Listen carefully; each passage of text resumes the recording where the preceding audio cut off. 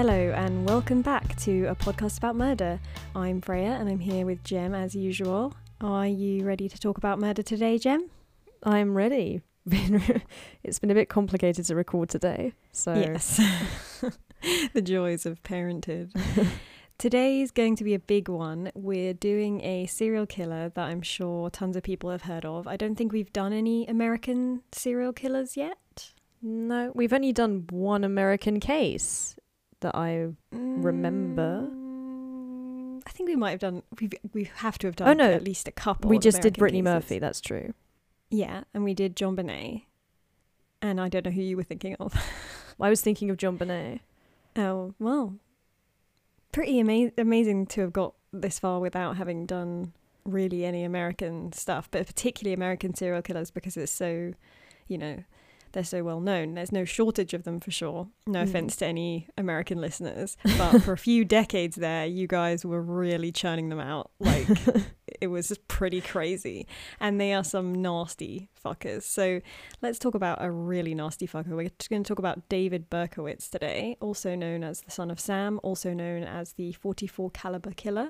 I think it's safe to say David Berkowitz is definitely up there with the great, and great is the wrong word, of course, but the great American serial killers of the 70s and 80s, which, as I said, was really the sort of heyday of American serial killing, it seems.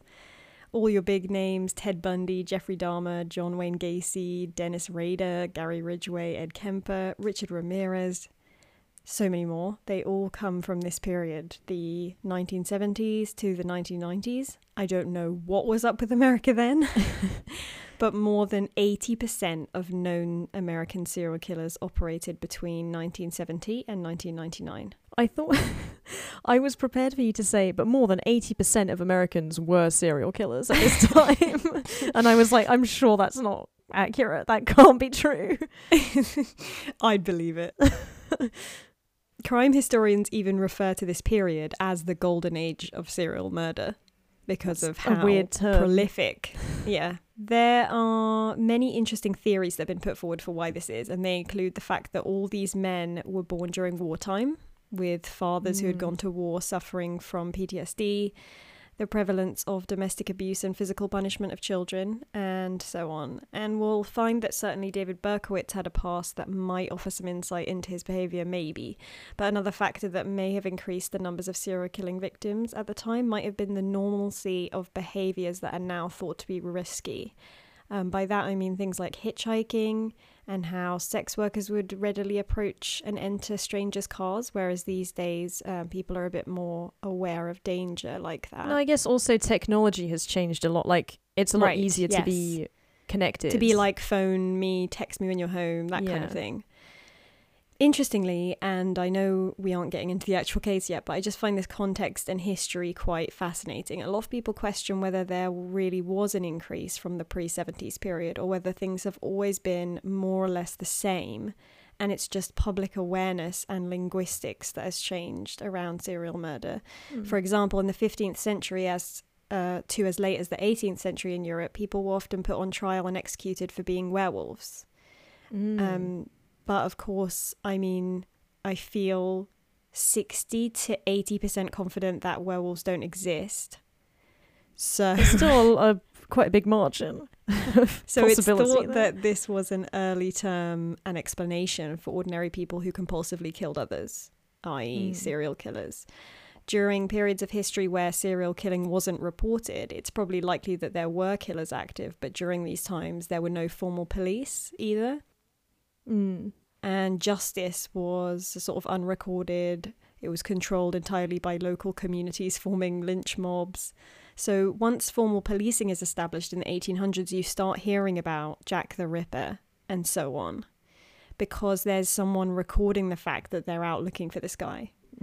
But for sociological reasons, and since policing still isn't that great, plus the technology isn't there, there were probably plenty of killers slipping under the radar. Then in the 1960s and 70s, you have a new kind of crime hunting emerging, the rise of psychological profiling and the coining of the term serial killer, a greater sophistication in investigation tactics. So perhaps after that focus begins, serial killing appears more common than it was, even if there's no change actually in numbers. Mm. So maybe the so-called golden age of serial murder was real, and maybe it wasn't, it was just how it seemed. But it's interesting to think about. Yeah, and it's interesting, like, I was thinking about Fritz Hamann, who was a German serial killer. And even back then, which is at the beginning of the 20th century, more or less. And he's still referred to as the vampire of Hanover or the wolf man. So clearly these it's sort of difficult terms... to rationalise. Yeah, it's really interesting. Yeah, so now let's get on to the actual focus of today's episode, David Berkowitz. And as we often do, we're going to start with the circumstances of his birth and his childhood. Elizabeth Broder, known as Betty, was a Jewish woman who came from a poor family. Living in Brooklyn, New York, she worked as a waitress. In 1950, 10 years after her marriage to an Italian-American named Tony Falco had broken down, Betty started dating a married man, Joseph Kleinman. The affair went on for 3 years. She gave birth to a son that she named Richard David on the 1st of June, 1953. She gave her son the last name of her ex-husband, Falco, probably because the child's real father didn't want his name used, because he's obviously married. Okay. With Joseph Kleinman refusing to acknowledge and support his son, Betty decided to give the baby up for adoption. Richard David Falco found a family with the Berkowitzes, a middle-aged Jewish couple who made a humble living running their small hardware shop in the Bronx. Nathan and Pearl had no other children. They gave their newly adopted son their surname, Berkowitz, and reversed the order of his birth names from Richard David to David Richard. And that is how he becomes David Berkowitz. Unfortunately, David Berkowitz's childhood after his adoption wasn't without tribulation. His family and others who knew him found him to be domineering and rude. At school, he didn't excel despite above-average intellect, choosing to engage in stealing and minor arson instead of applying himself to his education.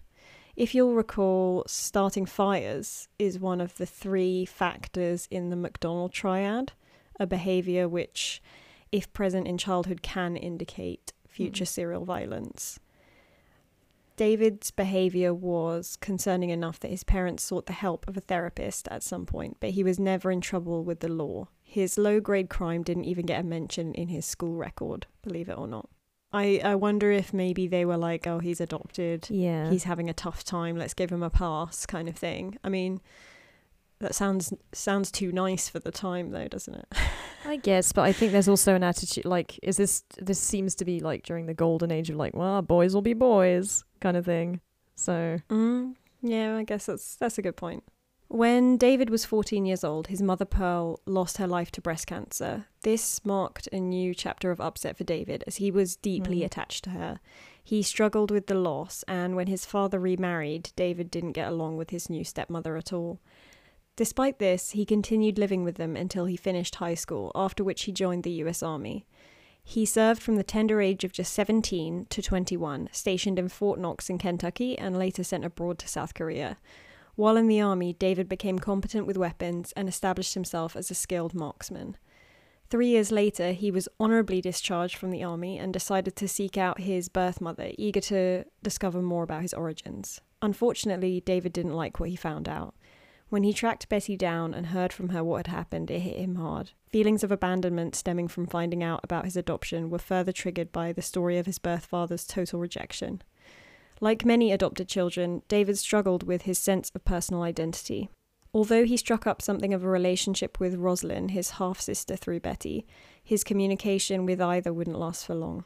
From 1976, David entered the workforce following a brief stint at a local community college. His string of jobs included roles as a letter sorter for the United States Postal Service and as a taxi driver.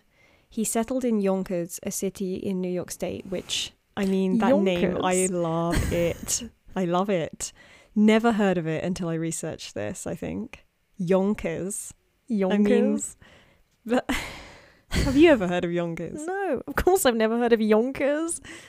It's amazing. Totally wicked name. But anyway, he lived in Yonkers and led a generally solitary life. He was described as a loner by those who lived locally or worked with him. It was in late 1975 that David would embark on his murderous career, but only in the summer of 1976 would the Son of Sam killings begin in earnest. In December 1975, David Berkowitz is thought to have attempted his first murders. It was Christmas Eve when he attacked a woman and a teenage girl in the Bronx, New York City, both of whom luckily survived. The teenage girl, who was just 15, fought for her life in hospital for a week, eventually recovering from her 6 stab wounds inflicted with a hunting knife. God. And she sounds like an absolute boss. I'm not trying to make a joke out of what happened to her. I literally just mean teenage girls are hard as fucking nails, man. Like, they are not given the credit for it. She survived 6 stab wounds. She's 15. She's just like, yeah, give me a week. He must have thought she would be an easy target as well.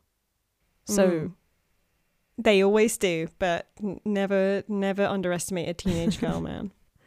These knife attacks occurred while David was still living locally in the Bronx. As they were committed at random, he was never identified as a suspect, and when he moved soon after to Yonkers, he left the crimes essentially unsolvable until his eventual capture.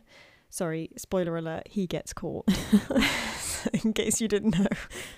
David, according to his own story, didn't attempt to kill again until July 1976. By that time, he'd decided to trade the messy, intimate and unpredictable nature of stabbing for the cold precision of a gun, calling back to his marksman training. On July 29th, Jody Valenti, a 19-year-old nursing student, and her friend Donna Loria, an emergency medical technician aged 18, had enjoyed a night out together in the city of New Rochelle, New York.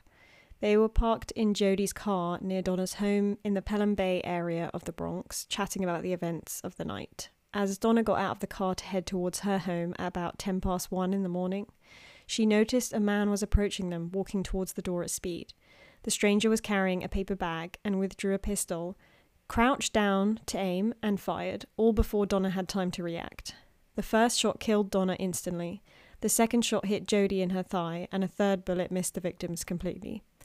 After this, the killer stood and fled the scene, leaving Jody badly injured but alive. Jesus. Jody was able to describe the shooter to the police as being a white male with fair skin, hair that was short, dark and curly, about 5'8" tall and 91 kilograms or 200 pounds, and that he was probably in his 30s. She got a good look at him.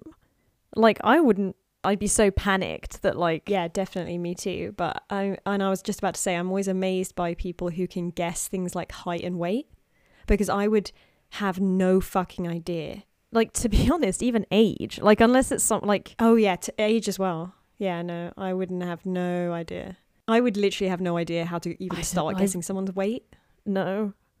And not very good at guessing height either. Height I could maybe figure out, but weight I would find really tricky to, like... I could probably say if someone was, like, 6 foot, like over 6 foot. But the rest is just, yeah. Anyway, Jody also confirmed she didn't know or recognize the shooter. Witnesses who lived in the area gave descriptions of an unfamiliar car they had seen lingering in the area in the run-up to the attack on Donna and Jody. A yellow car, described as a compact car in US terms, which is apparently a small family car in British terms. I imagined like a Honda Civic, which is like the car that my dad used to have, and I checked, and apparently, yes, that is a compact car. So if you are like me and you don't know anything about cars, just picture like the most normal car. As opposed to something that's big and... Yes, I think. Right. I guess these local witnesses remembered it because it was yellow. Yeah. And its yellowness is, I imagine, to be unusual. It sounds unusual. Sure. Like, now that I'm thinking about it, I don't think I've ever seen a yellow car. Rarely. I think I've seen like 2. Anyway. I feel like we've discussed this car for quite a long time. Yeah, I think this is enough now. Donna's father was able to link together the information with his statement that he'd seen a yellow compact car parked near to his home, and inside of it, a man with an appearance that seemed to match up with Jody's description of the killer. So they're sort of bringing this together. The shooter laid low for the following month, striking again in Queens, New York, which would end up being the area most associated with Son of Sam activity. David was clearly sensible enough to carry out his crimes a good distance from his actual neighborhood. Yonkers, where he lived, is about 40 minutes drive north of the Queens area of New York City. Okay. So, good distance. On the 23rd of October 1976, security guard Carl Denaro, aged 20, and his companion Rosemary Keenan, an 18-year-old student, were sitting in Rosemary's car together. Similarly to Donna and Jody, they were parked in a quiet residential area when the attacker began shooting at them, although they didn't realize this at first. The bullets shattered the windows of the car, injuring Rosemary with broken glass. As she started the car and sped away to safety, neither of them were exactly sure what happened.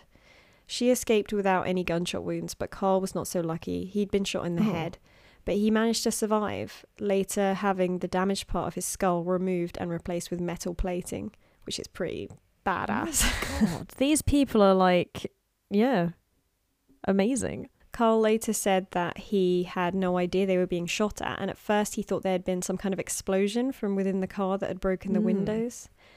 Neither he nor Rosemary was able to give a description of the shooter, as they hadn't actually seen him. He had been able to avoid being seen by his victims this time, however, the lack of proximity meant that he had not managed to kill either of them. Despite not being witnessed, he'd left another important piece of evidence behind for investigators to work with: his .44 caliber bullets lodged in the body of Rosemary's car.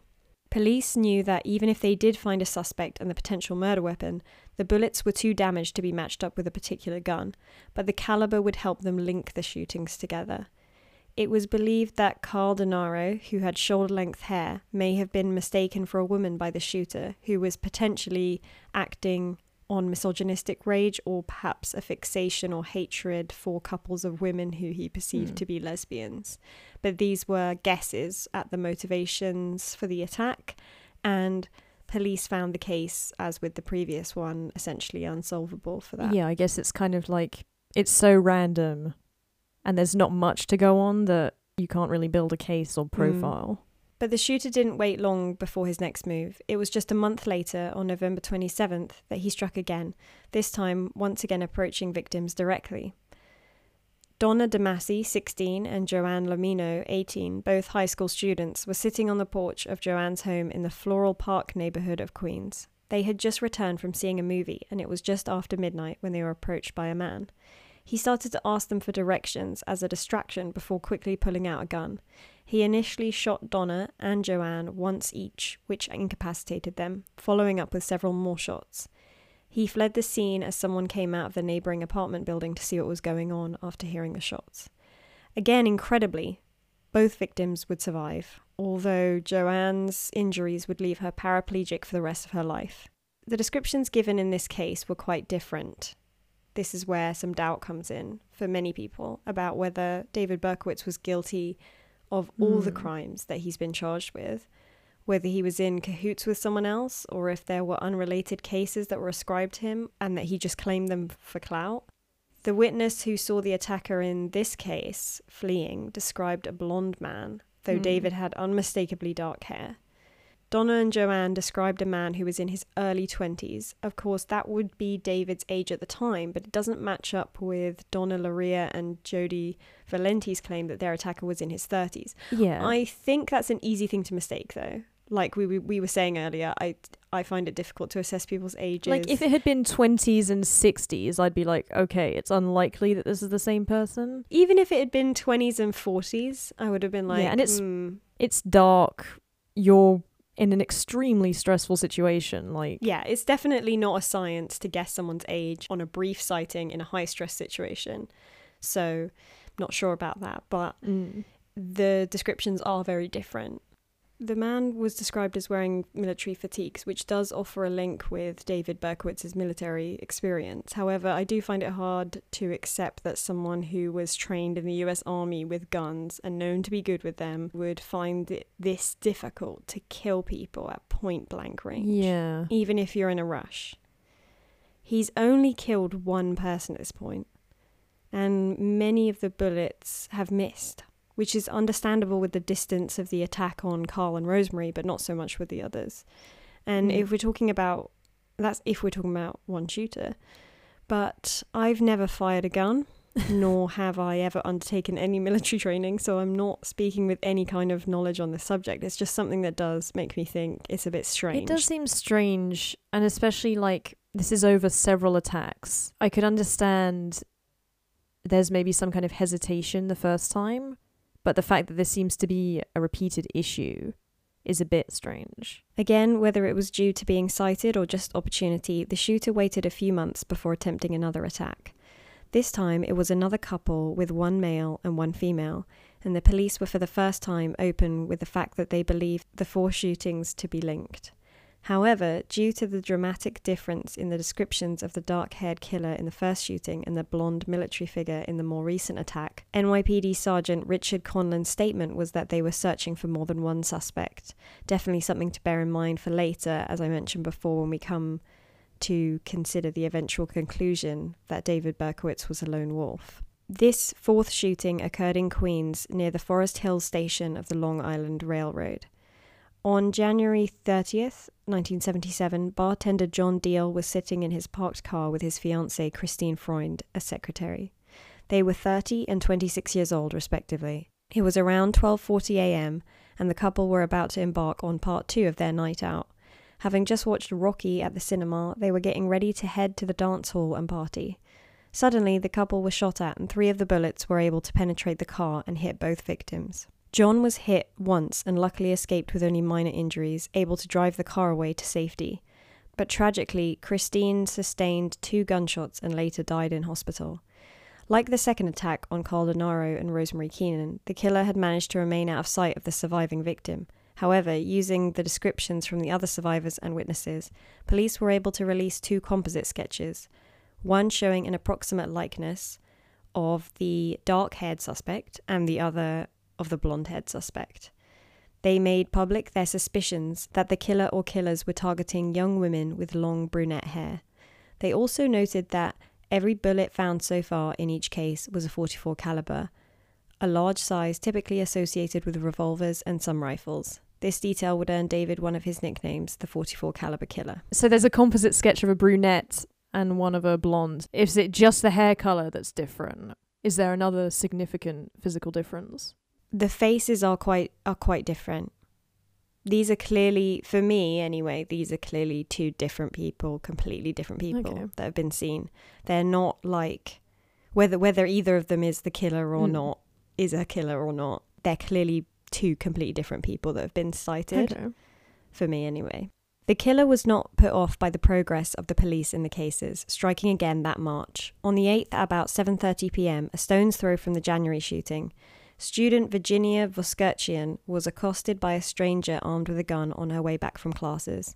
The killer shot Virginia at point-blank range in the head, shooting through the textbooks she'd instinctively raised to protect herself. She died instantly. This was the only known incident where a lone victim was attacked. The media circus had well and truly begun by this time, with multiple papers running extensive pieces on the killings, including graphic details, speculation, and opinion writing on every aspect of the cases. Coverage wasn't just restricted to the US. Media in other countries had also picked up on the sensational story of a mad gunman loose in New York City, with newspapers reporting on the crimes in Europe and Russia. The NYPD held a press conference 2 days after Virginia's murder. The mayor of New York City, Abraham Beame, stated that the shooting was connected with the previous incidents, citing ballistic evidence. The bullet that killed Virginia was also a .44 caliber from a Bulldog revolver, and although police couldn't forensically prove it, they were also convinced that the same Bulldog revolver had been used to kill first victim Donna Luria, based on their examination of the bullets. The following month saw no let-up in the shootings. On April 17th, yet another couple were attacked. At about 3 a.m. in the Bronx, 20-year-old Alexander Esau was sitting in a car, his brother's, parked on the Hutchinson River Parkway service road, known locally as the Hutch. The location was just a few blocks from the first shooting in which Donna Luria was killed. Alexander, a tow truck driver, was accompanied by student Valentina Suriani, his girlfriend. She was 18 and had dreams of becoming a model and actress. The car was parked just 1 block from Valentina's home. Now, I'm hoping that the distances referred to in blocks is meaningful to someone, at least Americans, because for me it's very difficult for me to get a feeling for how far a block is. No. Because at least in my experience, this isn't a common way to talk about distance in the UK, even in cities where a block is a relatable concept. But I guess in America, everything's a lot more like uniform and planned out, whereas in like older European cities, it's kind of like sprawling. Yes. And every building is completely different. Like I feel like in America, they made blocks that are the same. A lot of them. Well, even if you look at like the States, you can tell that someone planned that shit. Someone planned, like it's very obviously like done with a ruler. Do you know what I mean? It's almost creepy how perfect the American cities are. But in American cities, blocks is like a normal term for distance. So in most of the sources, that's how it's described. So, of course, I looked it up to try and get some kind of other way to translate it. And all I got was around 300 feet, which I sort of realised was just as meaningless to me. What's that in meters? So I actually ended up Googling how long does it take to walk 300 feet. And I got just under 4 minutes. So a block away is less than 5 minutes. And 3 blocks is going to be less than a 15-minute walk. That helped me extrapolate from that, and I got a feeling for how close the crimes were to each other. Okay. So pretty close. It was another bold crime in a residential area with many potential witnesses. Alexander and Valentina were shot at 4 times. In this attack, both victims would lose their lives after sustaining shots to the head. Valentina died on the scene, while Alexander would make it to hospital, but later died without regaining consciousness to give any witness statement. Police again retrieved 44 caliber bullets and believed the same weapon had been used again, as had been used in all the shootings so far. But by far the most interesting evidence gathered from the scene of this shooting was a letter. The letter, handwritten in mostly capital letters and riddled with misspellings, was found near the bodies of Alexander and Valentina, and it was addressed to the captain of the NYPD, Joseph Borelli. The letter in full with its incorrect grammar reads as follows. I am deeply hurt by your calling me a woman hater. I am not, but I am a monster. I am the son of Sam. I am a little brat. When Father Sam gets drunk, he gets mean. He beats his family. Sometimes he ties me up to the back of the house. Other times he locks me in the garage. Sam loves to drink blood. Go out and kill, commands Father Sam. Behind our house, some rest. Mostly young. Raped and slaughtered. Their blood drained. Just bones now. Papa Sam keeps me locked in the attic too. I can't get out, but I look out the attic window and watch the world go by. I feel like an outsider. I am on a different wavelength than everybody else, programmed to kill. However, to stop me, you must kill me. Attention all police. Shoot me first. Shoot to kill or else. Keep out of my way or you will die. Papa Sam is old now. He needs some blood to preserve his youth. He has had too many heart attacks. Too many heart attacks. Ugh, me hoot, it hurts, sonny boy. I miss my pretty princess most of all. She's resting in Our Lady's house, but I'll see her soon. I am the monster, Beelzebub, the chubby behemoth. I love to hunt, prowling the streets looking for fair game, tasty meat. The women of Queens are the prettiest of all. I must be the water they drink. I live for the hunt, my life, blood for Papa. Mr. Borelli, sir, I don't want to kill any more. No, sir, no more, but I must. Honour thy father. I want to make love to the world. I love people. I don't belong on earth. Return me to Yahoos. To the people of Queens, I love you. And I will want to wish all of you a happy Easter. May God bless you in this life and in the next. And for now, I say goodbye and good night. Police, let me haunt you with these words. I'll be back. I'll be back. To be interpreted as... Bang, bang, bang, bank, bang, ugh. Yours in murder, Mr. Monster. There's a lot going on in this. And not much of it makes sense. No. If any of it. Like, nothing about it. It contradicts itself. Yeah. There's very little you can sort of, like, grab onto. But obviously the police had to try and understand this as much as they could. And some of the theories investigators and psychological profilers drew from the letter were as follows. 1, that the killer believed he was experiencing demonic possession due to schizophrenia. 2, opposing this, that the killer's dramatic and clearly unhinged writing was intended to manipulate the media, public and police, giving the killer the gratifying sense of power and control that serial killers tend to crave. Sending a letter at all certainly indicates a desire for this kind of attention. And 3, that the killer was seeking revenge on a specific medic or nurse for the death of his father, Papa Sam, from repeated heart attacks. This theory was based on the mention of the heart attacks in the notes, the fact that the first victim, Donna Loria, was a medical technician and her companion, Jody, was a nursing student, and the idea that the seeking out of women with dark hair related to a specific person from the killer's past. I kind of get it, but I find the third one slightly weaker than the other 2 theories, in my opinion. Mainly because, like, he doesn't go on to target any medical professionals, only those 2. No, and he doesn't explicitly mention anything about a revenge aspect. Yeah, I definitely think it was a weaker theory. It's all about the kind of whether you believe the first instance that this is someone who's experiencing delusions, or whether you believe that this is someone who wants you to think they're experiencing delusions. I guess at this point it's hard to say, but I do find it all a bit, just because it seems so staged as well. Yes. And yeah, it all seems a bit too constructed for it to be just the sort of ramblings of someone who is not. I agree. It reads like someone trying to be nutty. Yeah. And the phonetically written quote from the so-called Papa Sam, that is, "Me hoot it 'urt, sonny boy," was thought to be an attempt to communicate a Scottish accent, though ultimately this ended up not being considered significant. Jimmy Breslin was an American journalist and writer who was known for his weekly contributions to the New York Daily News. On May 30th, Jimmy received a letter with a postmark showing it had been sent early the same day from New Jersey, which is incredible service, I should just say.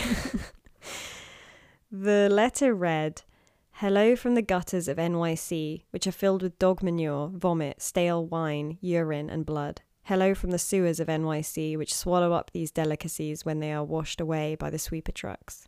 Hello from the cracks in the sidewalks of NYC and from the ants that dwell in these cracks and feed in the dried blood of the dead that has settled into the cracks. JB, I'm just dropping you a line to let you know that I appreciate your interest in those recent and horrendous 44 killings. I also want to tell you that I read your column daily and I find it quite informative. Tell me, Jim, what will you have for July 29th? You can forget about me if you like, because I don't care for publicity. However, you must not forget Donna Luria, and you cannot let the people forget her either. She was a very, very sweet girl, but Sam's a thirsty lad, and he won't let me stop killing until he gets his fill of blood. Mr. Breslin, sir, don't think that because you haven't heard from me for a while that I went to sleep. No, rather I am still here, like a spirit roaming the night, thirsty, hungry, seldom stopping to rest, anxious to please Sam. I love my work. Now the void has been filled. Perhaps we shall meet face to face someday, or perhaps I will be blown away by cops with smoking 38s. Whatever, if I shall be fortunate enough to meet you, I will tell you all about Sam if you like, and I will introduce you to him. His name is Sam the Terrible. Not knowing what the future holds, I shall say farewell and will see you at the next job. Or should I say, you will see my handiwork at the next job. Remember Miss Luria. Thank you. In their blood and from the gutter, Sam's creation. 44. Here are some names to help you along. Forward them to the inspector for use by NCIC. And then these names are the Duke of Death, the Wicked King Wicker, the 22 Disciples of Hell, John Wheaties, rapist and suffocator of young girls. P.S. Please inform all the detectives working the slaying to remain. P.S. JB, please inform all the detectives working the case that I wish them the best of luck. Keep them digging, drive on, think positive, get off your butts, knock on coffins, etc. Upon my capture, I promise to buy all the guys working the case a new pair of shoes if I can get up the money. Son of Sam. Beneath the sign-off Son of Sam was a drawing combining 4 symbols into a kind of logo. On the back of the letter's envelope, the sender had neatly written, Blood and Family, Darkness and Death, Absolute Depravity, 44. The entire letter was much more neatly written and carefully presented when compared with the previous note, and I think it's pretty obvious that it's quite a different style. It's much more like cohesive, and it's almost poetic, I think, especially at the beginning with the hello from the streets. And it is, but at the same time it's also very like parts of it are still quite disconnected. I feel like he jumps from one thing to another and then goes back and yes. I just love that he's like, I'm not in it for the publicity, but let me just go on talking for a little bit. Doing this. Yeah. Much was made of the style of writing and presentation of this letter, so much that it was surmised that the writer might be a graphic designer or a printer. One line of inquiry even followed up on the theory that the killer was a comic letterer, with staff from DC Comics asked to look at portions of the letter in case they could identify the writer. Nothing came of these theories, though. Finally, police agreed with the New York Daily News that parts of the letter could be published as part of a sensational article in which Jimmy Breslin called on the Son of Sam to give himself up. The edition sold more than 1.1 million copies, the most of any that the newspaper had ever published, and it generated an enormous but ultimately unhelpful deluge of tips from the public. I was going to say, it seems risky to play the game he wants them to play, in a way. And to give him the attention. Yeah, that's what I mean. It's like, clearly, this is what he wants, is to drum up attention and for everyone to be making a fuss and to be looking into it and discussing. It's always a hard one when with the debate on whether you should publicise things like this. The mention of the date July 29th in the letter was a reference to the very first shooting, the killing of Donna Luria and wounding of Jodi Valenti. Investigators wondered if this meant the killer would attempt another shooting on the anniversary of the first murder. But the shooter struck sooner than that, attempting another execution of 2 victims on June 26th, 1977. Sal Lupo, aged 20, who worked for a mechanic, and Judy Placido, aged 17, who had just finished high school, were sitting in Sal's parked car at 3 a.m. in Bayside, Queens. The two had just ended their night out at a discotheque and were chatting about the Son of Sam shootings when they were attacked. One bullet hit Sal in the arm, while others hit Judy in the shoulder, back of her neck, and her temple. Christ. Luckily, both survived, although they did not see the shooter. However, a few witnesses were able to give descriptions of a tall man with dark hair that they believed they had seen running away from the area. As the Son of Sam case gained more media and public attention, fear was at an all-time high. So far, all the victims had long dark hair, and this led to the women of New York flocking in their thousands to shops and hairdressers to buy wigs and get new cuts and colours. When you think about gun-related violence, I'm not sure how to say this, but it can feel a little bit less frightening in some ways, because you're thinking about the kind of intimate terror and pain of something like stabbing. That's something that you feel more like, oh, that's really frightening. And sometimes you don't realize just how horrible and painful it would be to be shot multiple times and live. And there's something very removed it's very about frightening. Yeah, it's very frightening to imagine being a victim of this guy, basically. And sometimes sort of, I don't know if that makes sense, but I feel like sometimes shooting is sort of just kind of glossed over a bit more.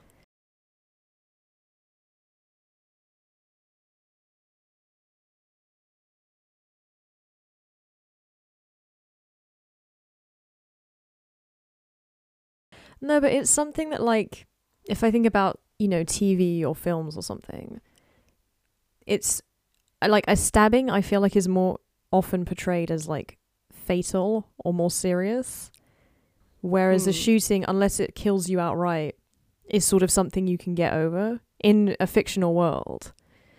And so it's kind of trivialized in a way. Yes, you saying that makes me realize what I mean is, like, when you see it on TV so much, I feel people being shot, or in movies, it's not seen as so much of a, I don't know, it's trivialized a little bit. But talking about this case really reminds me how absolutely brutal. Oh yeah, definitely. Yeah, that's what I'm trying to say is, like, I think we have this normalization of, I think, gun related violence in a way that makes it, but when you talk about something like this, it really brings home just how terrifying it actually is, how horrendous it would be for your, like, the injuries you can receive, and horrible. No, and the fact that any random person could get access to this incredibly powerful weapon and do such serious damage from such a distance as well.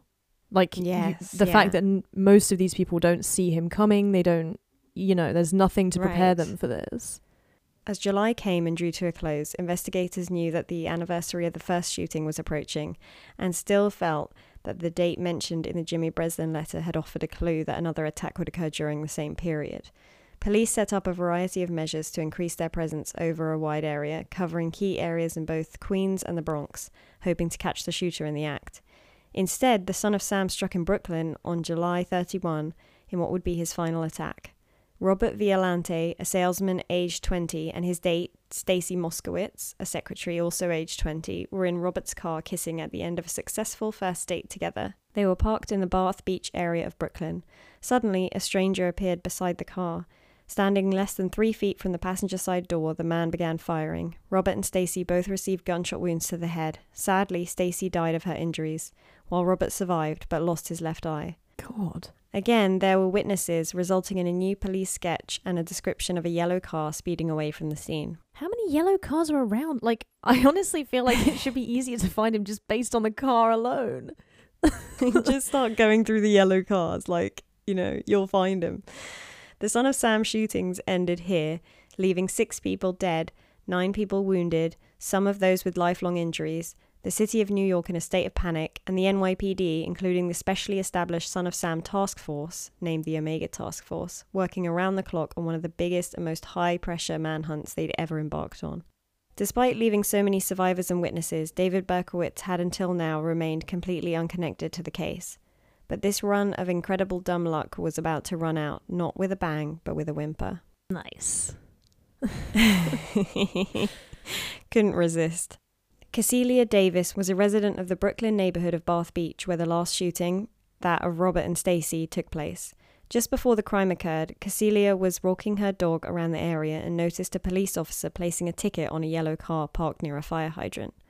After he moved on, a man came from the direction of the car and walked by Cecilia. She felt the man was looking at her with interest and felt frightened when she saw he was holding what she described as a dark object, although she wasn't sure what it was. She ran home and heard gunshots, later realizing those were the gunshots that killed Stacy Moskowitz and maimed Robert Violante. It took Cecilia a few days to come forward and tell police what she'd seen, but it proved to be the big break investigators needed. They looked into every car that had received a ticket in the area of the night of the shooting. Ooh. The lead turned up David Berkowitz's yellow 1970 Ford Galaxy. When the task force contacted police in Yonkers, where David lived, they found that police there had their own suspicions about David. On August 10th, 1977, detectives went to David's apartment building on Pine Street, Yonkers. Outside, they found his 1970 Ford Galaxy and, looking into the back seat, saw a gun. Possession of the gun was technically legal and didn't give police proper justification to search the car, but they did so anyway. Which, well, I don't support that decision, but I guess it worked out. So inside, they found probably the most incriminating set of evidence they possibly could have found. It was a duffel bag full of ammo, a bunch of maps of the locations of Son of Sam shootings, and a threatening letter addressed to the head of the Son of Sam Task Force, Timothy Dowd. I was literally going to joke and say it's like drafts of his letters, but he literally literally does. The detectives waited for David to leave his apartment rather than try to enter it or risk a potentially violent situation within the confined quarters of the apartment building. Worried that their improper search would mean the loss of any evidence gathered from the car, they also didn't want to lose anything they could gather from the apartment by entering without a search warrant. So they were just trying to sort of they were damage control at this moment. Right. They'd gotten too excited and gone in just the car one already. of them was like, guys, I don't know, maybe we should follow procedure on this one. I totally get it. You've been looking for this guy for so long. Like, you must be so, like, how do you not jump the gun and just get in that car and find out what's in there? I would be gagging to get in that car. But you got to follow the rules, man. It's not cool. Yeah, they basically just didn't want to lose any potential evidence from the apartment by, like, jumping the gun on that as well. Finally, at around 10 p.m., David came out of the building, got into his car, and was approached and surrounded by the detectives. Next to him in a paper bag was the .44 caliber Bulldog revolver that had been identified as the type of gun used in the crimes. "Well, you got me," David Berkowitz is said to have stated to the detectives, speaking without emotion but then breaking into a smile. Depending on who you ask, he may have added, "How come it took you such a long time?" "Now that I've got you," Detective John Falatico replied, "who have I got?" "You know," said David. "No, I don't," answered John. "You tell me." David turned to look at him and said, "I'm Sam." "You're Sam," said John. "Sam who?" "Sam, David Berkowitz," David replied. After David's arrest, when the search warrant finally came through for his apartment, police got the treasure trove they were hoping for. The place was a mess, with just a few pieces of furniture and boxes, clothes, books, records and other objects scattered around. David appeared to sleep on a mattress on the floor. Now, there's nothing wrong with sleeping on a mattress on the floor. You know, like the Japanese do, don't they? No, and I think it's Or is that a myth? I don't know enough about it, but they... Okay, well, you're going to make me Google, do Japanese people sleep on the floor? Am I making you Google this? In Japan, the majority of people sleep on the floor. Today, many Japanese people sleep on a tatami mat made of rice straw. So, yeah, there's nothing wrong with that. No, and I think, you know... But in the context of his flat, I guess it would seem strange from a Western perspective. I think especially in America in the 80s, they're probably like... This is the most deranged thing I've ever seen. Yeah, right. Given what the rest of his flat looks like. Yes. It's just in a sort of state of disarray. Yeah. Someone who doesn't really care about their living conditions. And also bizarre writings were found on some of the walls. Yeah. So that's rarely a good sign. I feel like. David's diaries, which he had kept since the age of 21, were full of detailed notes about arsons committed across New York City that David claimed responsibility for. And that is when I said that Yonkers police were suspicious of David. Okay. The arson stuff is, I believe, what they're referring to. That it was other crimes, not murders, but things like arsons that they suspected him of doing, but there was nothing to put together, if you see what I mean. How is this guy so slick? He doesn't seem like a guy who's like meticulous in his planning so far from what I know about him. So it seems just super lucky, I feel. Yeah. Super lucky. David was interrogated at the 60th precinct in Coney Island, used as the hub for the Omega Task Force. The questioning took just half an hour, as David admitted being the son of Sam Shooter easily. He quickly embarked on the story that would provide the media with their next angle of fascination. His claim that his neighbour's dog spoke to him and made satanic demands that he spill the blood of young women. It was possessed, David claimed, by a powerful demon, and its dark commands to kill were impossible to resist. The Black Labrador was owned by neighbour Sam Carr, who David identified as the Sam he had referred to in his first letter. That is Papa Sam. Right. Is Sam Carr, and we'll come back to him a little later. After the confession, David Berkowitz would begin a frustrating dance of back and forth with his stories, perhaps enjoying the media attention and perhaps enjoying toying with the detectives. He variously retracted his claims of the possessed dog and satanic themes, saying he made them up, only to later restate them. He seemed to be acting mentally ill to pursue an insanity defense, but then insisted on pleading guilty. He wrote letters to the media, including the ominous quote, "There are other sons out there, God help the world," which some felt meant David didn't work alone. Others thought it simply meant there were others unconnected to David who would feel motivated to commit similar crimes. You know, and another thing is this could just be another thing to say that makes people frightened, that gets in the papers. Yeah. Either way, the vagaries were the point. David clearly got something out of all of this, all of the media activity, every change of his story, every psychiatric evaluation, every interrogation, every scrap of attention he got. He eventually admitted that he made up the story about the possessed dog, and that was the end of that. So it's funny that that's what it ends on, that it's not, like that's the final word about this whole dog story. That it's not something that's left ambiguous or like that he keeps coming back to, and we still don't know what. He did go back and forth on it for a while and then eventually said, no, I made it up, and then never really went back to it. So that is, the last word on that. Court proceedings began with David Berkowitz entering his plea on May 8th, 1978. He pleaded guilty to all charges relating to each of the 8 shootings, including the murders of the 6 people who had died. David made quite a spectacle of himself at some of his hearings, of course, including an attempt to jump out of the courtroom window, which was on the 7th floor, a la Ted Bundy. He repeatedly shouted that his final victim, Stacy Moskowitz, was a whore, and then yelled, "I'd kill her again, I'd kill them all again." Many wondered if this was expressive of David's true state of mind or more attention-seeking and manipulation. At the psych evaluation that was mandated before the trial continued, David drew himself in a prison cell and wrote, "I am not well at all." But psychiatrists apparently found this unconvincing, and the sentencing went ahead. And I find it unconvincing as well. I do think he's absolutely full of shit, personally. But I don't know what you think. It all just seems very like he knows how to play his audience, or he's trying to like create all this image. Yelling in court, I'd kill her again, I'd kill them all again. That's just bollocks. That's total bollocks. That's acting.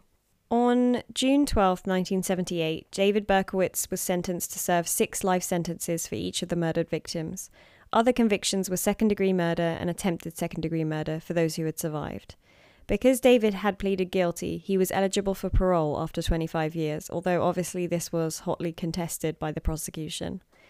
David Berkowitz was eventually imprisoned at Attica Correctional Facility, a supermax prison in upstate New York, after a series of stays and evaluations at various psychiatric wards. The case continued to captivate not only New York, but the rest of the country and beyond, its foothold in the media remaining strong. Humorously, an attempt was made to keep attention off the apartment building at 35 Pine Street in Yonkers, where David lived, by simply changing its street number from 35 to 42, which I find kind of funny. But I could see that working. So that there's no... Yeah, so it's made it so that there's no 35. But I'm sure for the people who lived at 35 Pine Street trying to cling on to their privacy and not be surrounded by journalists and nosy strangers, it was worth trying anything. Because the case was so overwhelmingly notorious, people were falling over themselves to get a little insight into the son of Sam. The name, of course, went down as one of the most famous serial killing cases in history, helped by the more compelling aspects like the killer's frightening letters, the specific victim pattern, and perpetuated through references in popular culture from TV and film to music. Shortly after David's imprisonment, stories began to circulate that he was being offered deals for the rights to his story, deals that would see him essentially profit from his crimes. Though David never actually attempted to sell a book or close a movie deal, the very idea of this so enraged the public and state that New York State ended up establishing a law to stop a convicted person and their family from making any money from any venture relating to the story of their crime, be it a book, film, or anything else. Since then, it seems about 41 states have enacted similar legislation. These laws tend to be known as Son of Sam laws. Oh.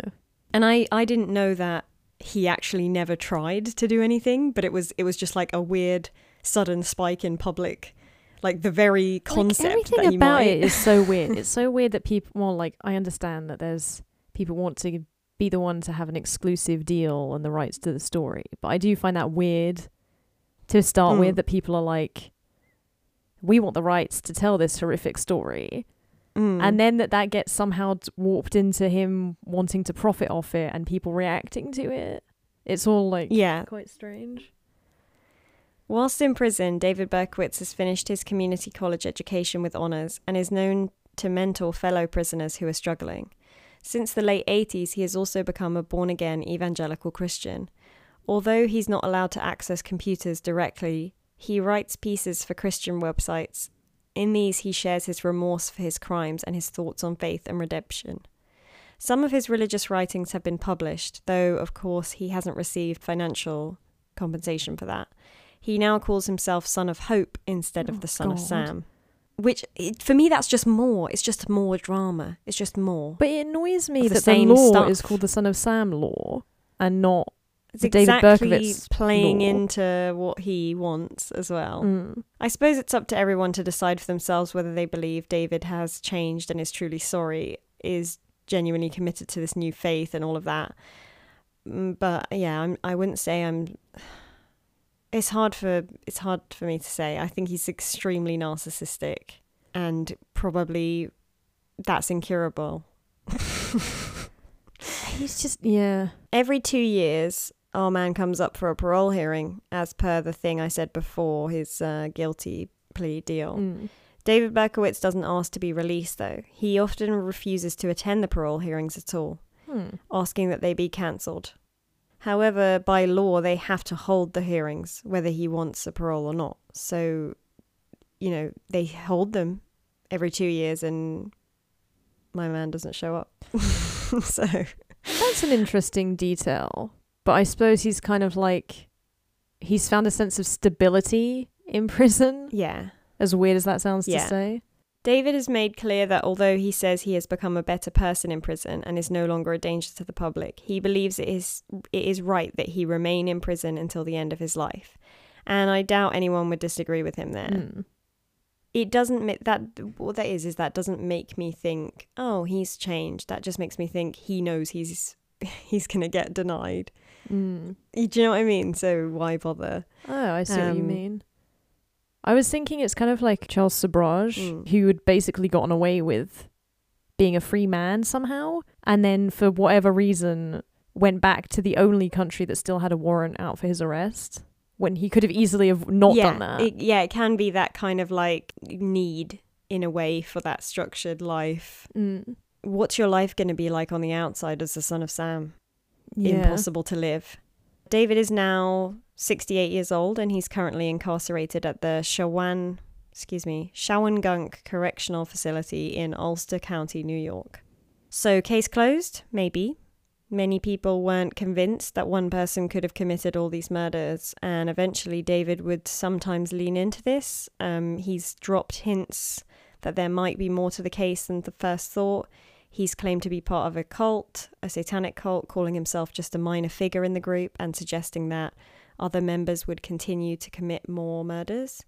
However, broadly, he has stuck to the original confession throughout the years in which he is the lone perpetrator. Either way, he appears to like stirring the pot, as we have covered. That's the thing, though. That's like really making me lean more towards him just making up all this stuff. Because it's like, you can tell when he's reacting and embellishing based on what people are interested in. Yeah. And trying to like get some juicy details in that will like intrigue them. The NYPD officially dismissed the idea of any other perpetrators in the crimes, with lead detective Joseph Borelli saying, "I don't buy it at all." After all, David had perfect recall of each of the crimes, and after his arrest, it seems as though the Son of Sam murders did stop. An FBI profiler who interviewed David multiple times stated that he believed David incapable of group activity due to his loner personality and extreme introversion. I'd forgotten that as well. He's like a weird loner, so... But then there were the witnesses' conflicting descriptions of the shooter, as well as the mischaracterization of the car he drove.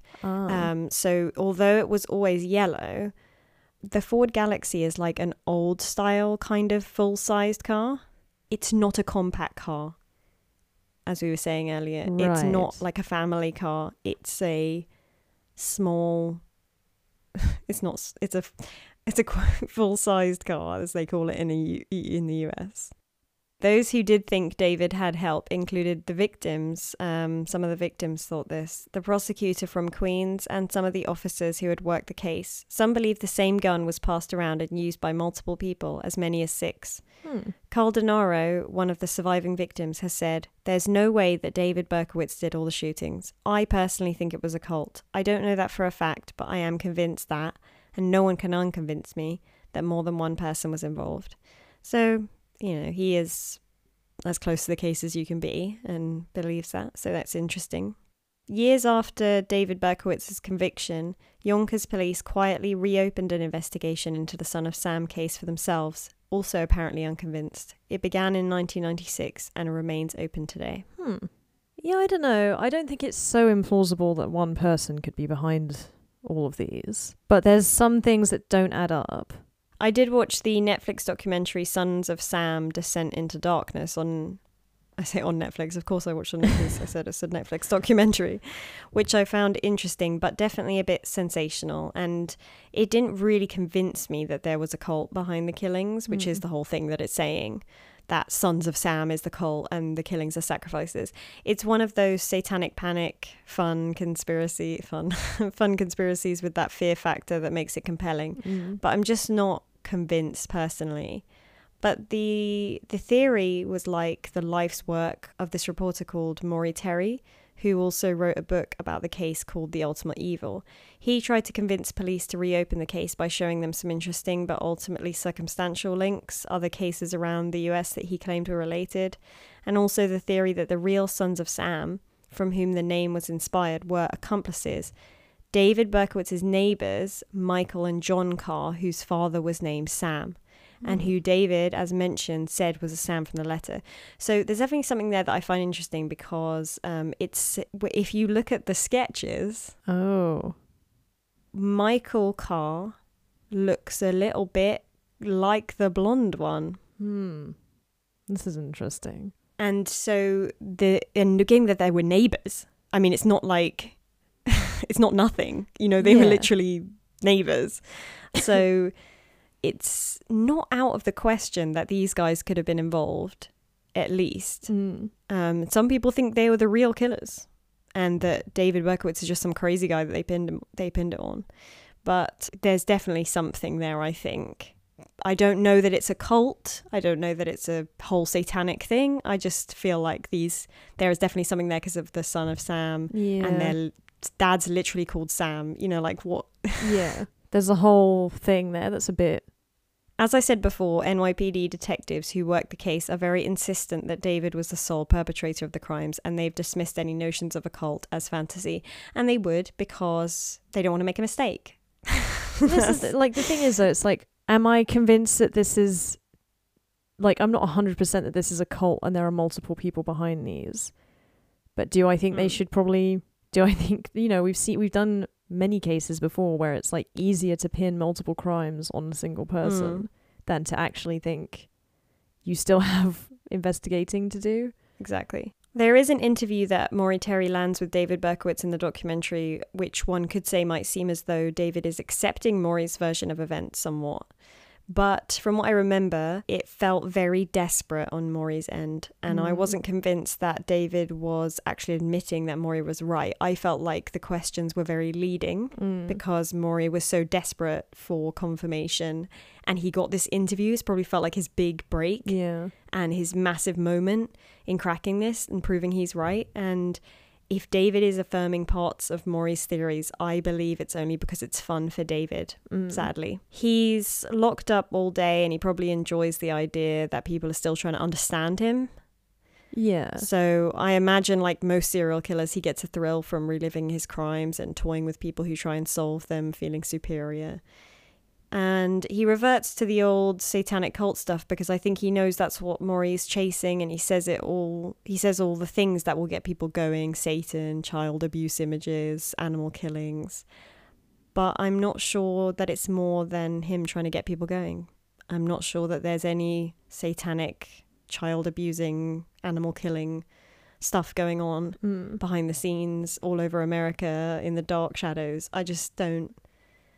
I think the simplest explanation is usually the right one, and that is that David Berkowitz is a narcissist who absolutely loves the attention that he gets, and that's that. On the other hand, I do think it's really possible that David Berkowitz wasn't the only son of Sam shooter, and I think I said, I think the connection with Sam Carr and his sons is very interesting, and I would, as always, be interested to see what other people think about that. Did people think there was another shooter, a duo, possibly even a group, including the sons of Sam Carr? It's rare for serial killers to work together, but it's not unheard of. Yeah, but I do find that interesting that there is this possibility of multiple people behind it.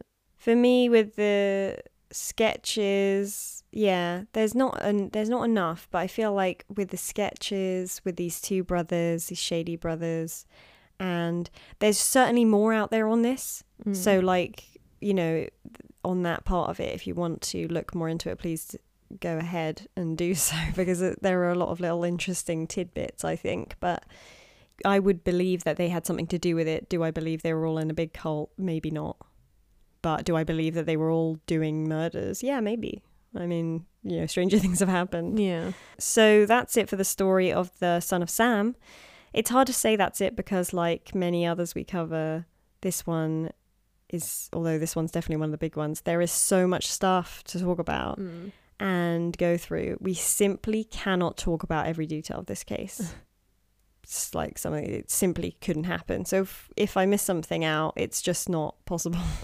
We could talk about it for 6 hours. Like, that's how much there is on it. But no one would bother with that, least of all us. And of course, this is the conclusion of the season, which we obviously hope you thoroughly enjoyed. Don't forget to subscribe and that we're on social media. Follow us on Twitter @aboutmurder, Instagram @podcastaboutmurder, facebook.com/apodcastaboutmurder with no E, and subscribe to our YouTube channel. Search channels for A Podcast About Murder. Please do like and subscribe wherever you listen to podcasts and give us a fantastic rating, of course. I'm talking 5 stars. I'm not talking 4 stars. I'm talking 5. Fucking The word hell. was fantastic. Yeah. If you have any suggestions for the show, though, we're always open to those as well. You can even send us an email. It's apodcastaboutmurder@outlook.com. Any final parting words? The sad thing is I've written, as always, have a great weekend and see you next Friday. Which is strange because you've always known you were closing the season. You just didn't want to accept it. Yeah, exactly. No, it's been fun getting back to the podcast after quite a long break. I'll be intrigued to see how the listeners react to this season, and what you thought about this whole crazy case, because it's one that there's just so much to unpack. Yeah, I actually have already got 2 cases in mind for my next. The gears are still going, man. So hopefully it won't be as long of a break as it was last time. So, I mean, if it's as long a break as last time or longer, I guess we'll see you in a year, guys. I don't know. But I think it won't be that long. No, I don't think so. I hope not. So that's it. That's all. It's a really weird vibe because it's always weird stopping for the last episode. I was thinking of maybe doing a couple of special ones. I feel like I always say that at the end of every season. I go, we'll do a couple in the middle, random ones, special ones, and never do. Anyway, have a great weekend and see you when we see you. Yeah, when you hear us. One will emerge at some point when you least expect it.